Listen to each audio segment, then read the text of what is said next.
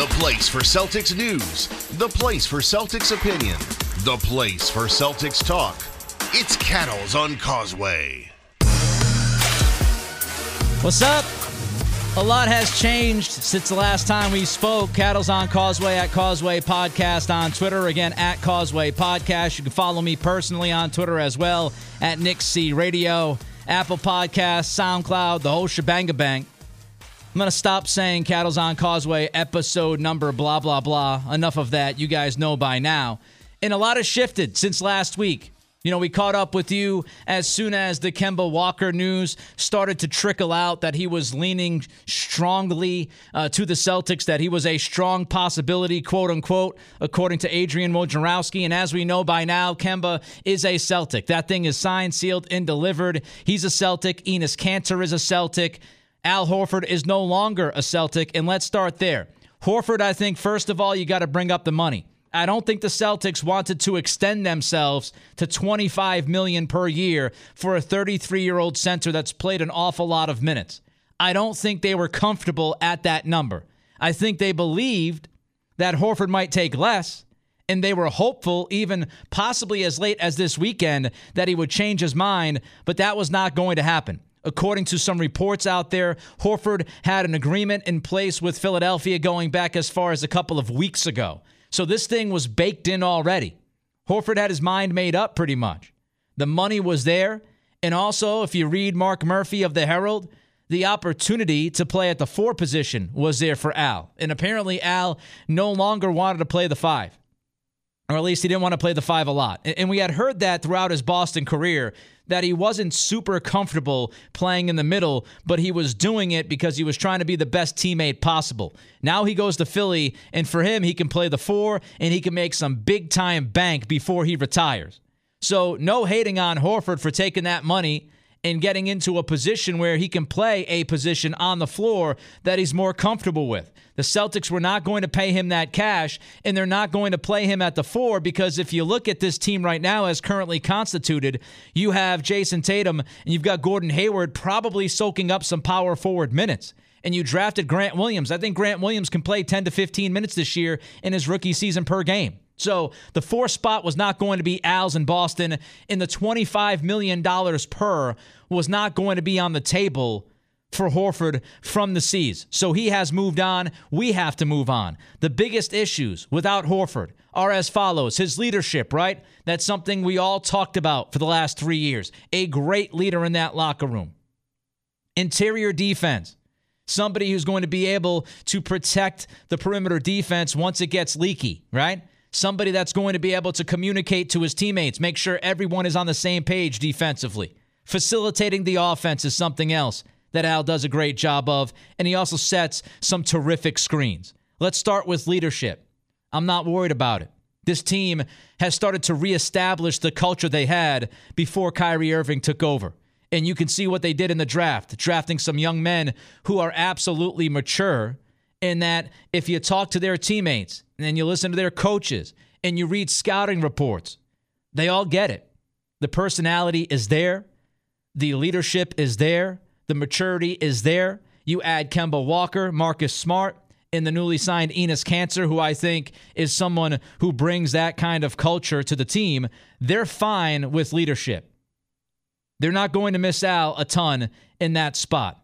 My own personal opinion, but I feel pretty confident in Kemba's ability to be the leader of this team going forward. Facilitating the offense is something else that we look at. I'm not that worried with facilitating the offense either. I mean, you look at Kemba's ability to run the offense. You look at Jason Tatum's ability in the pick and roll and to help run the offense. You look at Gordon Hayward, who was terrific in Utah on the ball, and he could not do that a lot last year because of Kyrie. Hayward will have the basketball an awful lot this season. He will initiate the offense. And Marcus Smart will also help initiate the offense. So as far as enough guys that can handle and facilitate the basketball, they have them in spades with Kemba, Tatum, Hayward, and Smart. So I think they'll be fine in that category as well.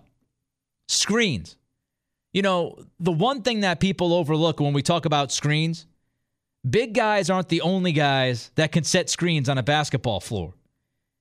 And I think the Celtics have enough dudes that can set screens. I think Jaylen Brown can set screens if he's still on this team when the season tips off. More on that later. I think Marcus Smart can set some screens. I think Enes Kanter can set some screens. Grant Williams. And the list goes on and on and on. Now, are they as good as Horford was? Maybe not. You know, the one thing about Horford was he could pop out for three off of the screen. Kanter doesn't really have that ability. So we'll have to wait and see on that.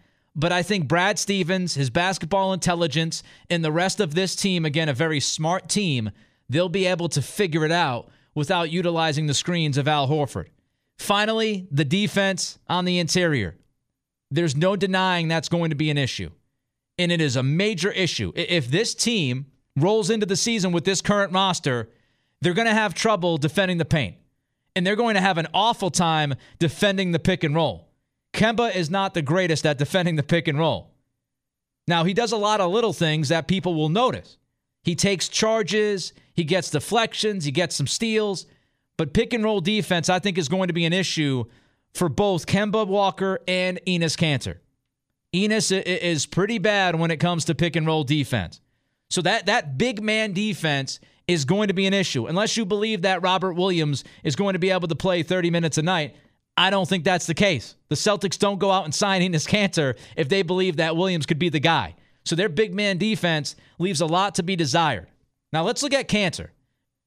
Now, Kanter to me was as good of an option as you could get with the room level exception. And the Celtics right now, that's what they are operating with. They are operating with the room level exception. Now, the room level exception quickly means when a team falls below the salary cap level, once they do that, they lose their ability to use the mid-level exception. Now, it might be a thing here down the road where the Celtics, before the moratorium ends on the 6th, it's a possibility the Celtics can still work out sign and trade deals with Kyrie and Horford. They already have that thing lined up, right, with Terry Rozier. So they could still work some sign and trade deals and gain that mid-level exception and also possibly pick up a trade exception, et cetera, et cetera, et cetera. I don't think they're done just yet. But right now, they use the room level exception on Kanter. And that's not a bad option, folks. I'm telling you. I watched a lot of Kanter because of my job down here in Virginia Beach and working for the network nationally. I watched a lot of Kanter in the postseason. And if you watched Kanter in the postseason, he wasn't that bad defensively. He wasn't bad one-on-one against guys like Jokic. He wasn't bad. He held his ground. He's not terrific, but when you talk about one-on-one defense in the paint, Kanter held his own. Now, the pick and roll was a disaster, and a lot of the broadcast teams highlighted the way that Portland was defending the pick and roll, and that could be coaching. At least part of it definitely is with Terry Stotts, but it also could be they were trying to hide some of the weaknesses of Kanter. You know, Kanter in the pick and roll, as I mentioned, he hasn't been good at all. He tends to sag too low, leaving open jump shots there. He does not contest. He keeps his hands down low. So he has some fundamental issues defending the pick and roll. I think some of those could be helped out. I think he could develop some of that skill. Now, if you saw the postseason, he looked better defensively than I think he's looked his entire NBA career. Can he carry that over to Boston? That's going to be a major question. The other thing that you witnessed with Kanter in the postseason, this dude competes. He was playing with one arm. And he's out there grabbing rebounds against Jokic. He's out there battling his ass off.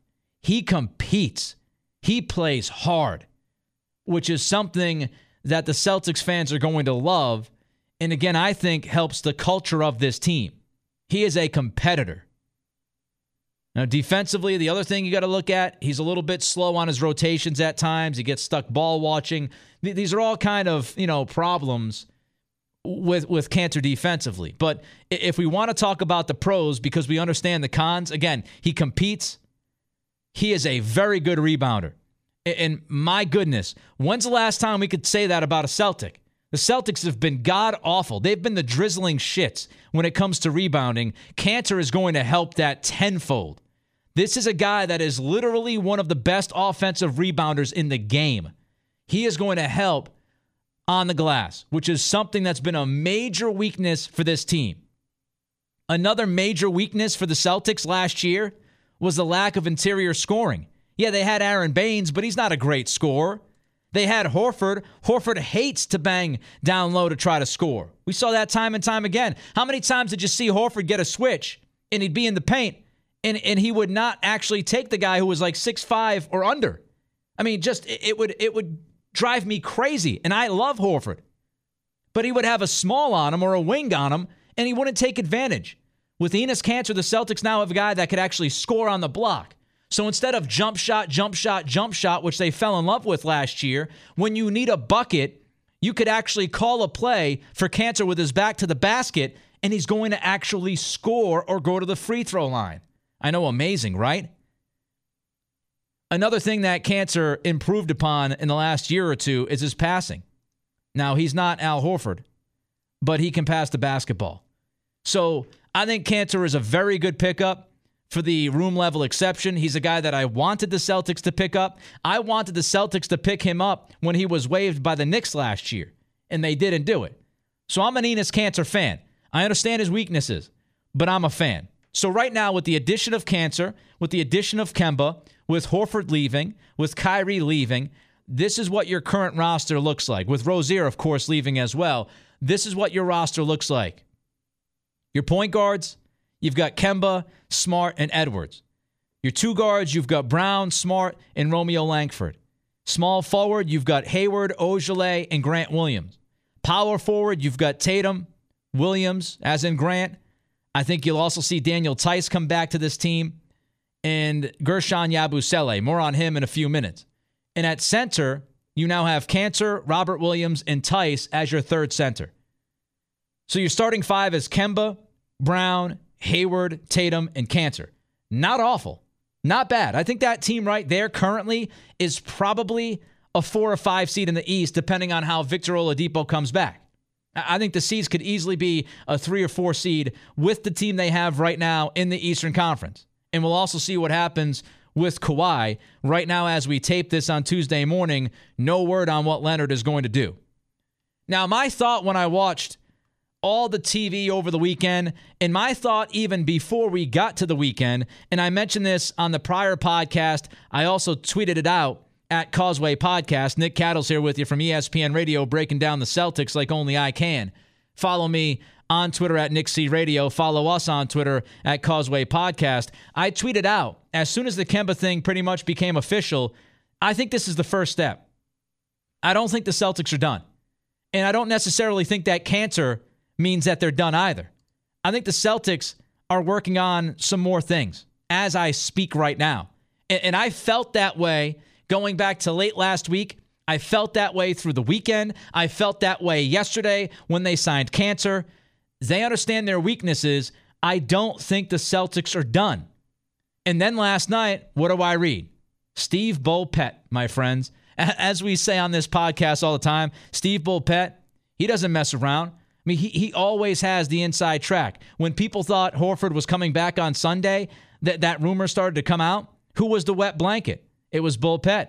Bulpett tweeted that Horford was not coming back, and he was right. Bulpett has a track record. When he says things, they happen. Here's what Bulpett wrote last night for the Herald. The Celtic roster you see today will not be all that you see in the middle of October. The club is not done making moves. The C's are very active in trying to see what free agents may still shake loose and what kinds of sign and trade deals could free up a better chunk of money to attract a large person. The timing of the moves we already know about will have to be sequenced properly to get the maximum benefit. By the time things count, the odds are strong. Again, underline that, put it in bold. By the time things count, the odds are strong. The Celtics will be different. Bulpett is obviously hearing some word throughout the league that the Celtics are going to do something else. Now, whether it's one thing or two things or three things, he's catching that vibe. And Bulpett, 95% of the time, is dead-ass accurate. So if he says the odds are strong that the Celtics are going to make a move and things will be different by the time the season tips off, I'm listening to Steve Bulpett. Ding-a-ding-a-ding-a-ding. I'm listening to that dude. He knows. He's the Danny Ainge whisperer. He knows. So here are a couple things that wouldn't shock me. I would not be shocked if Jaylen Brown is made available. It would not shock me right now that Brown is on the table for some possible deals. I've said that from the very beginning of this podcast for several reasons. Did you see that Jamal Murray extension over the weekend? Yeah. Okay. Do you think the Celtics want to pay Jaylen Brown what Murray's making next year? Nope.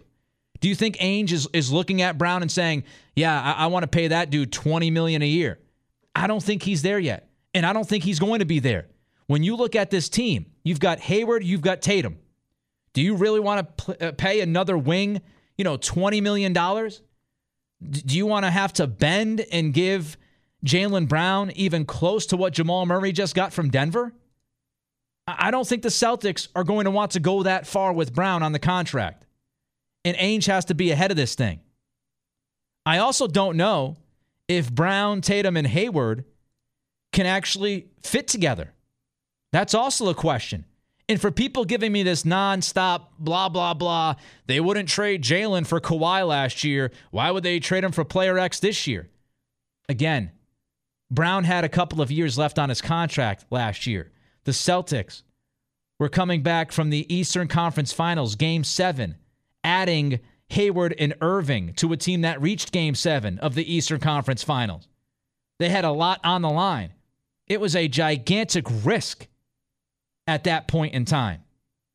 Dealing Brown now in the right deal, there's a hell of a lot less risk. Brown's on the table. Here's something else I'll tell you. Gershon Yabusele hopefully is renting in the city of Boston.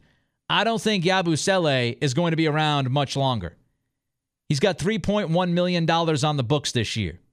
And if Yabu can make a big difference in a trade, like if he's a guy, I'm not saying that the other team will think he's a big difference maker, but if his money, if his $3 million is the difference between the Celtics landing somebody and not landing somebody, Yabusele is gonzo.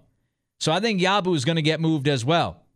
I also wouldn't be shocked if Robert Williams gets moved in a deal, depending on what the Celtics could get back. When I look at this roster, I would say Jaylen Brown, Yabusele, Robert Williams, and even some of the rookies could be on the table. None of that would surprise me. And finally, let's not forget, even if the Celtics don't make a big-time trade here through various sign-and trades, you can still find an affordable big with the vet minimum. If you're looking for a big right now that can protect the rim, you still have guys out there. Nene is still available on the vet minimum. Noah Vonleh could end up being available on the vet minimum. How about JaVale McGee, somebody who Danny Ainge has a history with? Remember, the Celtics tried to sign McGee a couple of years ago, and the deal fell apart. McGee might be available for the vet minimum. Tyson Chandler might be available for the vet minimum. So if the Celtics can't work out any deals to bring in interior defense in a bigger piece, they could still end up having some options on the free agency market once it all dries up. And there's one name that you should keep in mind. And I'm only saying this because Adrian Wojnarowski last night on Scott Van Pelt's SportsCenter. Woj said last night with Scott Van Pelt that DeMarcus Cousins might not end up with a room-level exception. Woj said he's not even sure that Cousins could land the room level. If that's true, again, that's the premise off of Woj's word. If that's true, you might be able to scoop up Cousins on the veteran minimum this year. If that's the case, yes, I would take that swing. I think that is worth the risk. If he acts like an asshat, you release him or you trade him. For the vet minimum, I think you bring in Cousins. I know he's a disaster defensively. He wouldn't help defensively. But that dude's talent, his ceiling, you take the swing. When it's a vet minimum deal, you take that swing. That's what I would say. If Cousins is out there for the vet min, I'd take him. All right, so if those things that I just mentioned are true, Jaylen Brown, Yabusele, Robert Williams, maybe even some of the picks are on the table. If that's true, what could the Celtics get And I spent a lot of time last night looking at the options. I looked at a lot of the bigs that could be available. I literally went team by team by team. I looked at the 29 other teams in the NBA to try to figure out what fits, what makes sense, why those other teams would be looking to deal a big, okay? So these are the possible bigs available by trade. There are 10 teams to look at. So literally, 1/3 of the league could work with the Celtics on a deal right now. That would bring a big back to Boston. Now, some of these would need assistance from Brooklyn and Philadelphia. Again, some of these would need the assistance of a sign-and-trade deal for Kyrie and a sign-and-trade deal for Horford. So keep that in mind. And you would likely have to send picks to Brooklyn and Philly so they would help you out because you're in the same conference, you're in the same division, so it's likely they would ask for something. Here we go. Kevin Love in Cleveland. I think Love is available. I don't think he's a fit. Defensively, he's atrocious. He's got a big-time contract. But Kevin Love, I think, could be had in the right deal. Let's go to Detroit. Andre Drummond, I think, could be had for the right deal. He's on a big contract. It would take lots of creativity to make it work, various sign and trades, etc. I think it's unlikely. Toronto, if Kawhi leaves, Marc Gasol, Serge Ibaka, both on one-year deals, both bigs, both defend pretty damn well. I could see Gasol or Ibaka being an option for the Celtics if Kawhi leaves. Again, the money is tough. They both make more than $20 million a year. They've got 1 year left on the deal. But you likely wouldn't have to give up a ton to Masai Ujiri to bring one of those guys back because Toronto, I think, is going to start a rebuild if Kawhi bounces. So pay attention to Toronto. I've mentioned this before. Indiana, Domantas Sabonis.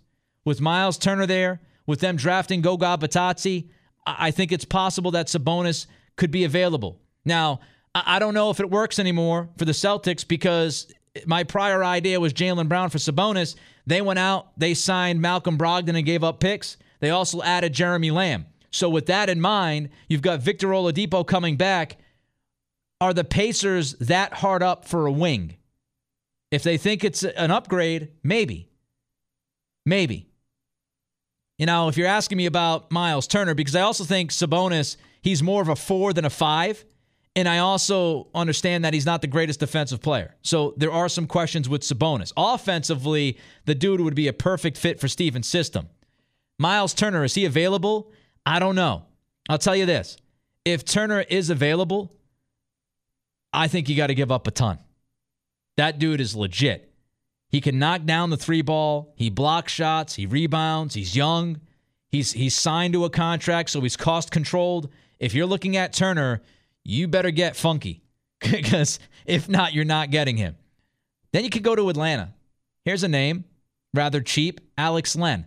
Len had a good season last year for the Hawks. He's a big guy. He can stretch the floor.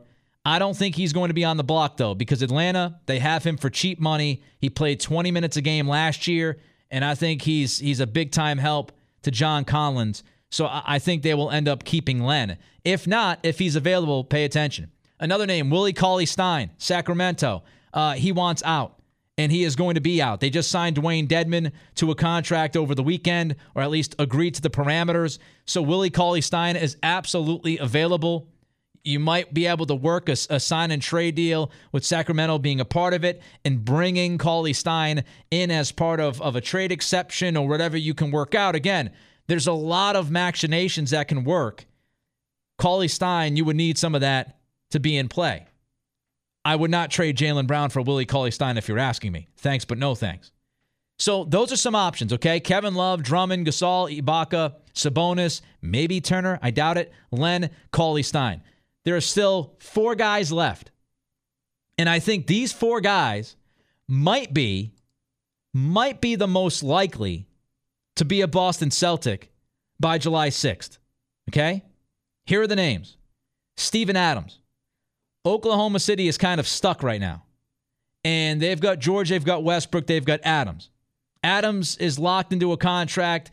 I think it's about $25 million. I think he's got 2 years left. Does Oklahoma City want to get off of that money? if they want to get off of that money, you could do that. Now, you would have to get very creative. Again, we're talking trade exceptions and signing trade deals and a lot of funkiness, a lot of flim-flam. But if you could get creative, Steven Adams is the perfect fit. Oh, is he the perfect fit? And let's remember, he and Kanter played alongside each other at Oklahoma City. I mean, he's the perfect fit. He's the defensive big. He's the rebounding big. You want to talk about culture? That dude is Aaron Baines times 10 when it comes to personality and leadership. And he has a little bit of offensive game inside as well. So Steven Adams is somebody to keep an eye on. We've heard this name an awful lot, and I would not be surprised if he's still in play because Daryl Morey is always looking. Clint Capella. I would not be surprised if Capella is still on the table. It's possible. Now, if I was Houston and what I think they're going to do, I would run it back. But again, Morey is different. I look at it from the outside looking in and say, hey, you lost out on Jimmy Butler. He went to Miami. Just try to run it back and make a run with that team right now. But Morey might think differently. And Morey might be looking at Jaylen Brown saying, well, I think Jaylen Brown could bring more to this team than Capella does, and Brown is younger, and we can sign Brown to an extension right now, and we can walk into our future with CP3, Harden, and Brown. It's a wing league. It's a guard league, et cetera, et cetera. I think Capella is still possible. And if he is, it would probably take Jaylen Brown, Yabusele, and Robert Williams. If that's too much for you, then you would say no. But I think if you offered Brown, Yabusele, and Williams, I then think the door opens up for Houston to offer you a couple of first-round picks or at least one first-round pick and another pick. So keep an eye on Capella. And depending on the sign and trade and all that stuff, how it works out, it's not crazy to think the Celtics could possibly rope Eric Gordon in as part of that trade too. Now, I don't think that would happen, but it's possible. So pay attention to Clint Capella. Now, a couple of names not a lot of people have talked about. This is kind of sneaky under the radar. Aaron Gordon in Orlando. Watch out for Gordon. If you remember back to Gordon's draft, there was a lot of smoke surrounding Gordon and how much the Celtics and Danny Ainge loved Aaron Gordon. Keep an eye on him. Now, why would Orlando want to deal him? Because they got a ton of bigs. I mean, they got bigs for days. They got Mo Bamba. They got Jonathan Isaac. They just signed Nikola Vucevic to a contract extension. I mean, they got bigs for days. And they drafted big dudes too. So there's only so much room for bigs. Now maybe Orlando thinks they could play Gordon at the 3. I don't know. But I would keep an eye on Gordon. Orlando is very, very deep in the big man category. Now, I would not trade Marcus Smart. That's maybe who Orlando would be looking at. If you don't deal Smart, then you would again be looking at a convoluted deal that would include picks and trade exceptions and this guy or that guy. I think it's unlikely, but watch out for Aaron Gordon. That could be a name on the list. And my final guy, and I know some people would want to burn the village down if this happened, Dwight Howard. Now listen to me. Hold on. Before you lose your shit, listen, give me a minute here, okay? I'm not a big Dwight Howard fan. I'm not. I've never been a big Dwight Howard fan. If you want to talk about culture, DH12, quote unquote, is not the guy who brings culture. But here's the argument for it. Howard is dirt ass cheap. He's making just over $5 million. You could literally ship Yabusele and some BS pick to Washington to bring Howard back. Now, would you be willing to give up Yabusele for Dwight Howard? I would. What is Yabusele going to do for you? I mean, honestly. Maybe I'm missing the boat on that dude, but he looks like a wasted pick. So Howard would come very, very, very cheap. What does he do best? He blocks shots. He rebounds. He sets screens. It's exactly what you need. And finally, let's not forget, Howard played with Kemba. And maybe one of the only guys that Howard got along with in the league when he played with him was Kemba Walker. So if you have some inside knowledge that Kemba could work with Dwight, and Kemba tells Ainge, I think he'll be fine, then watch out for Dwight Howard. He's at a low cost, and he addresses the needs and the weaknesses that you have right now. So that's it. I mean, there are some moves to make. The most likely guys that could end up being Celtics, aside from the dudes that they might sign on the vet min, maybe DeMarcus Cousins is available, as I mentioned earlier, Nene, Vonleh, McGee, Chandler. Keep an eye on Steven Adams. Keep an eye on Clint Capella. Keep an eye on Aaron Gordon. And keep an eye on Dwight Howard. I don't think the C's are done. That'll do it. Cattle's on Causeway. Follow us on Twitter at Causeway Podcast. Follow me personally on Twitter at Nick C Radio. Everybody, enjoy your 4th of July.